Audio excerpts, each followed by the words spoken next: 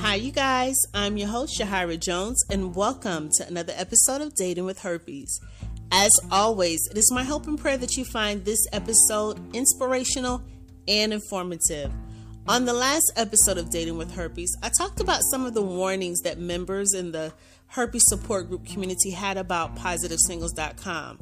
I also shared some of my concerns about not being taken seriously after disclosing to my partner, and some concerns that I had about the overly sexual nature in some of the support groups that I was a part of.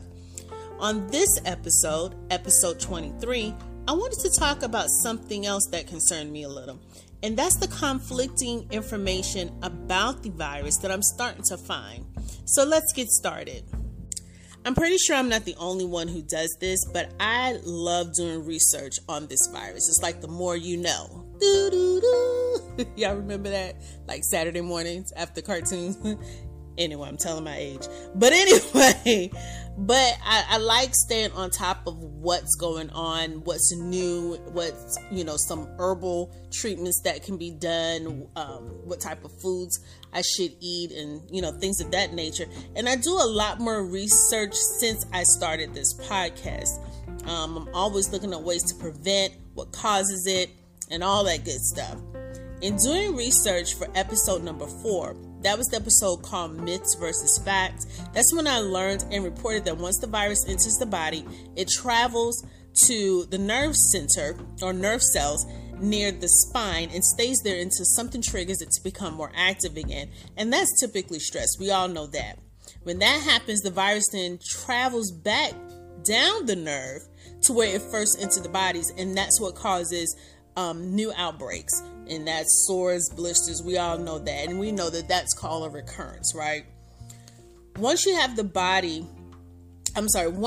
virus, your body creates antibodies against it, which prevents reinfection of the same virus. At least that's what I learned.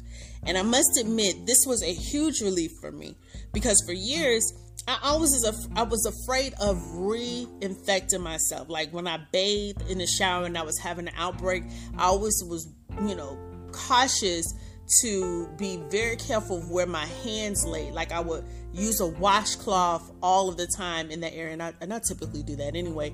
But I would be extra careful to not let skin touch the sore, because I didn't want to reinfect another part of my body. And so for years I would do that. But after doing research and learning what I just mentioned, I was relieved. And that took a load off of me. However, doing more research, I'm now finding conflicting information. Now, what sparked my recent quest to do research is that one of the 3 support groups that I am a part of, I saw an increasing number of members posting pictures of their legs, their hands, their arms, and other parts of their bodies, questioning if the bumps that were in the picture were actually herpes. Now, I thought to myself, why would they think it was the virus? And if it was, how did it get there, specifically on their legs and their arms? If it wasn't possible to reinfect ourselves, because I had learned that months ago, when I did this research down episode 14 for this podcast, is that we cannot reinfect ourselves because our body creates antibodies. And this also means that if we sleep with someone who also has HSV2, we can't get HSV2 from them because the body has created antibodies. So we can't reinfect ourselves. So if you caught herpes at the genital, how did it then end up on your arm or on your leg? You know what I mean? And it just baffled me. So I wanted to do research to see how this could be possible. So I tried to find the article that I referenced before without actually listening to the episode, because that was a pretty long episode for me. Even though I did it, I didn't want to listen to it again, because I've listened to my episodes quite a couple of times, through editing and all that stuff like that. But I just didn't feel like sitting down and listening to the episode again. So I tried to find the research and hope that it would come up in my history, but it didn't. But So I decided to do new research, and I found a frequently asked question sheet about the virus on Johns Hopkins Medicine website. And on the frequently asked question sheet, I should say, there was a question that said, can herpes be transmitted can herpes be transmitted to other parts of my body? That's the question. Now, the answer to that question, it states, if you have genital herpes or orophacial herpes, I know I'm not pronouncing that right, please forgive me, you cannot transmit the infection to another part of your body after the initial infection occurs. So I'm going to repeat that because I know I messed up. If you have genital herpes or orophacial herpes, you cannot transmit the infection to another part of your body after the initial infection occurs. And I think orophacial is actual oral herpes. Or that's what orophacial. It makes sense to me. But the answer goes on to say, if you have genital HSV2, you will not get HSV2 to another site in your body. The body produces antibodies to protect other parts of your body from infection. However, there are cases where an individual has multiple site infections from the same virus. This is usually acquired at the time of the initial infection. For example, if an individual has oral and genital sex with an infected partner, they can acquire the infection at both sites because they are susceptible at that time. And, so basically what this article is saying, the only time that you can have, like, say, for instance, outbreak or the only time you can have outbreaks at two different parts of your body, say like your genitals as well as your leg, is if you actually, the person that you got it from had sex with you genitally and then put his junk on your arm or put his junk on your leg, or she put her junk on your face. And you know what I'm saying? I'm not trying to sound crass, but that's what this answer is basically saying. So I found this article, like I said, this is an article this was a fact sheet from Johns Hopkins Medicine, and the fact sheet was located at hopkinsmedicine.org. And Hopkins is HOPKINSMEDICINE.org. And that supports what I reported in episode 4. And just for some of you who don't know what Johns Hopkins, even though I didn't really know too much, but I remember that name and I knew I heard it before. But Johns Hopkins Medicine is located in Baltimore, Maryland. And according to U.S. News and World Report, Johns Hopkins ranked number 2 among research-oriented medicine schools and has always ranked in the top 3. So it's a pretty good hospital and research center. Ranks either number 2 or 3 since its existence, I'm guessing. Now, here's where things get a little bit tricky for me and where I started finding a conflict. Okay? Because before finding the Johns Hopkins article, I found multiple websites that conflicted what I just read from Johns Hopkins. Okay? Now, one site I would think would be reputable is Minnesota Department of Health. Okay? So it's not like it's just a blog creating, a bunch of nonsense. This is actually coming from the Department of Health in Minnesota. Now, according to the Minnesota Department of Health, a person with genital herpes can spread the infection to other parts of his or her body by direct contact, i.e., by touching the sores and then touching other parts of the body. And I found other pages during my Google search that said basically the same thing. What's not clear here is whether the person is touching the sore when they're having an initial outbreak, or if they're touching the sore with just a regular outbreak. That's not clear. So how do we know what to believe? How do we know what is really true? There's definitely some pieces of information that's missing, and it just makes me feel uneasy, because what I once was like, whoo, this is a relief. Now I'm like, okay, now who's lying? Because this is not the same information.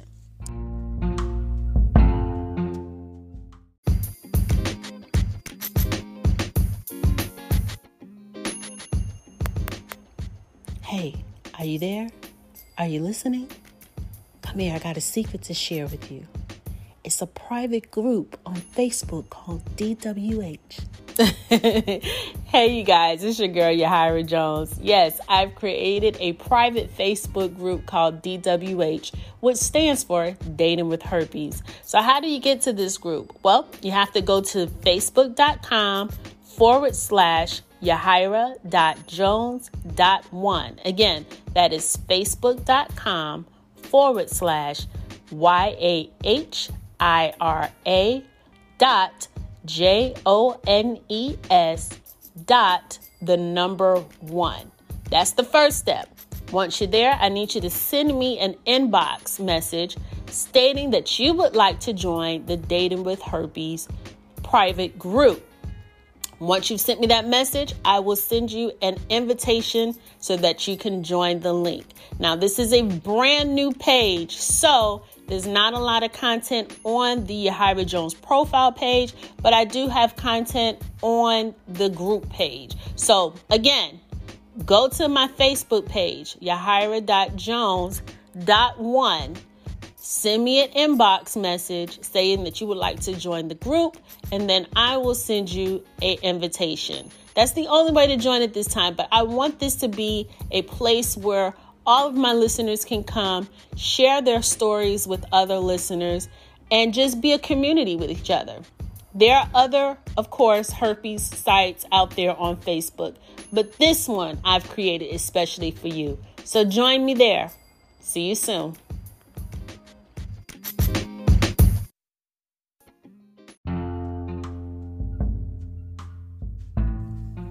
And it's a little alarming because I get outbreaks often. I think I told you guys a number of times that I get outbreaks pretty often, especially if I'm not taking suppressive medication.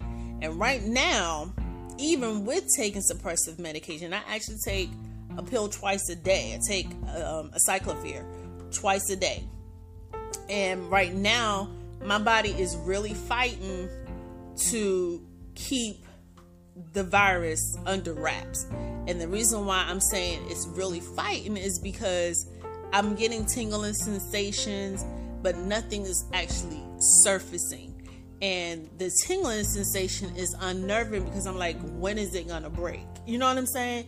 Like, I don't know if it's gonna break. I don't know if it's gonna go away. I don't know whether to keep my new guy at bay.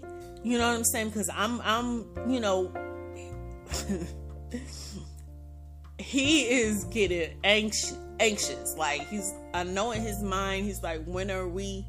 And I keep telling him, look, I want to just get to know you first. I'm glad you accept my situation, but let's just get to know each other better.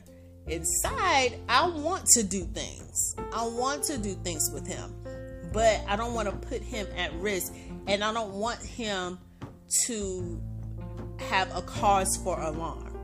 Because I'm not going to sit here and lie to you guys. I sometimes, when I be looking at the support groups and I'm reading, people say, well, I barely have outbreaks. Or even a close friend of mine, actually 2 of them, they told me that they barely have outbreaks. One of my good friends, she only had an outbreak, like, she had it before me. And she can count on 2 hands how many times she's had an outbreak. Me, on the other hand, I don't have enough fingers to count how many times I've had an outbreak. I can't even number them at this time. So I do get a little envious. So he could be one of the type of people who think, oh, as long as you taking suppressive medicine, or you probably don't even get it. I mean, we didn't really have a clear conversation about like how often I get outbreaks, how concerned he should be. But I don't want him to feel alarmed, like every time that, we become intimate with each other, that he has to worry. I want to just do the worrying for him. So I don't want to give him any cause to be like, I don't want to tell him like we can't have sex right now because I'm having an outbreak and this is going to be our first encounter. You know what I'm saying? Like, that's not a good way to start off, And this is what, actually drains me when it comes to the virus.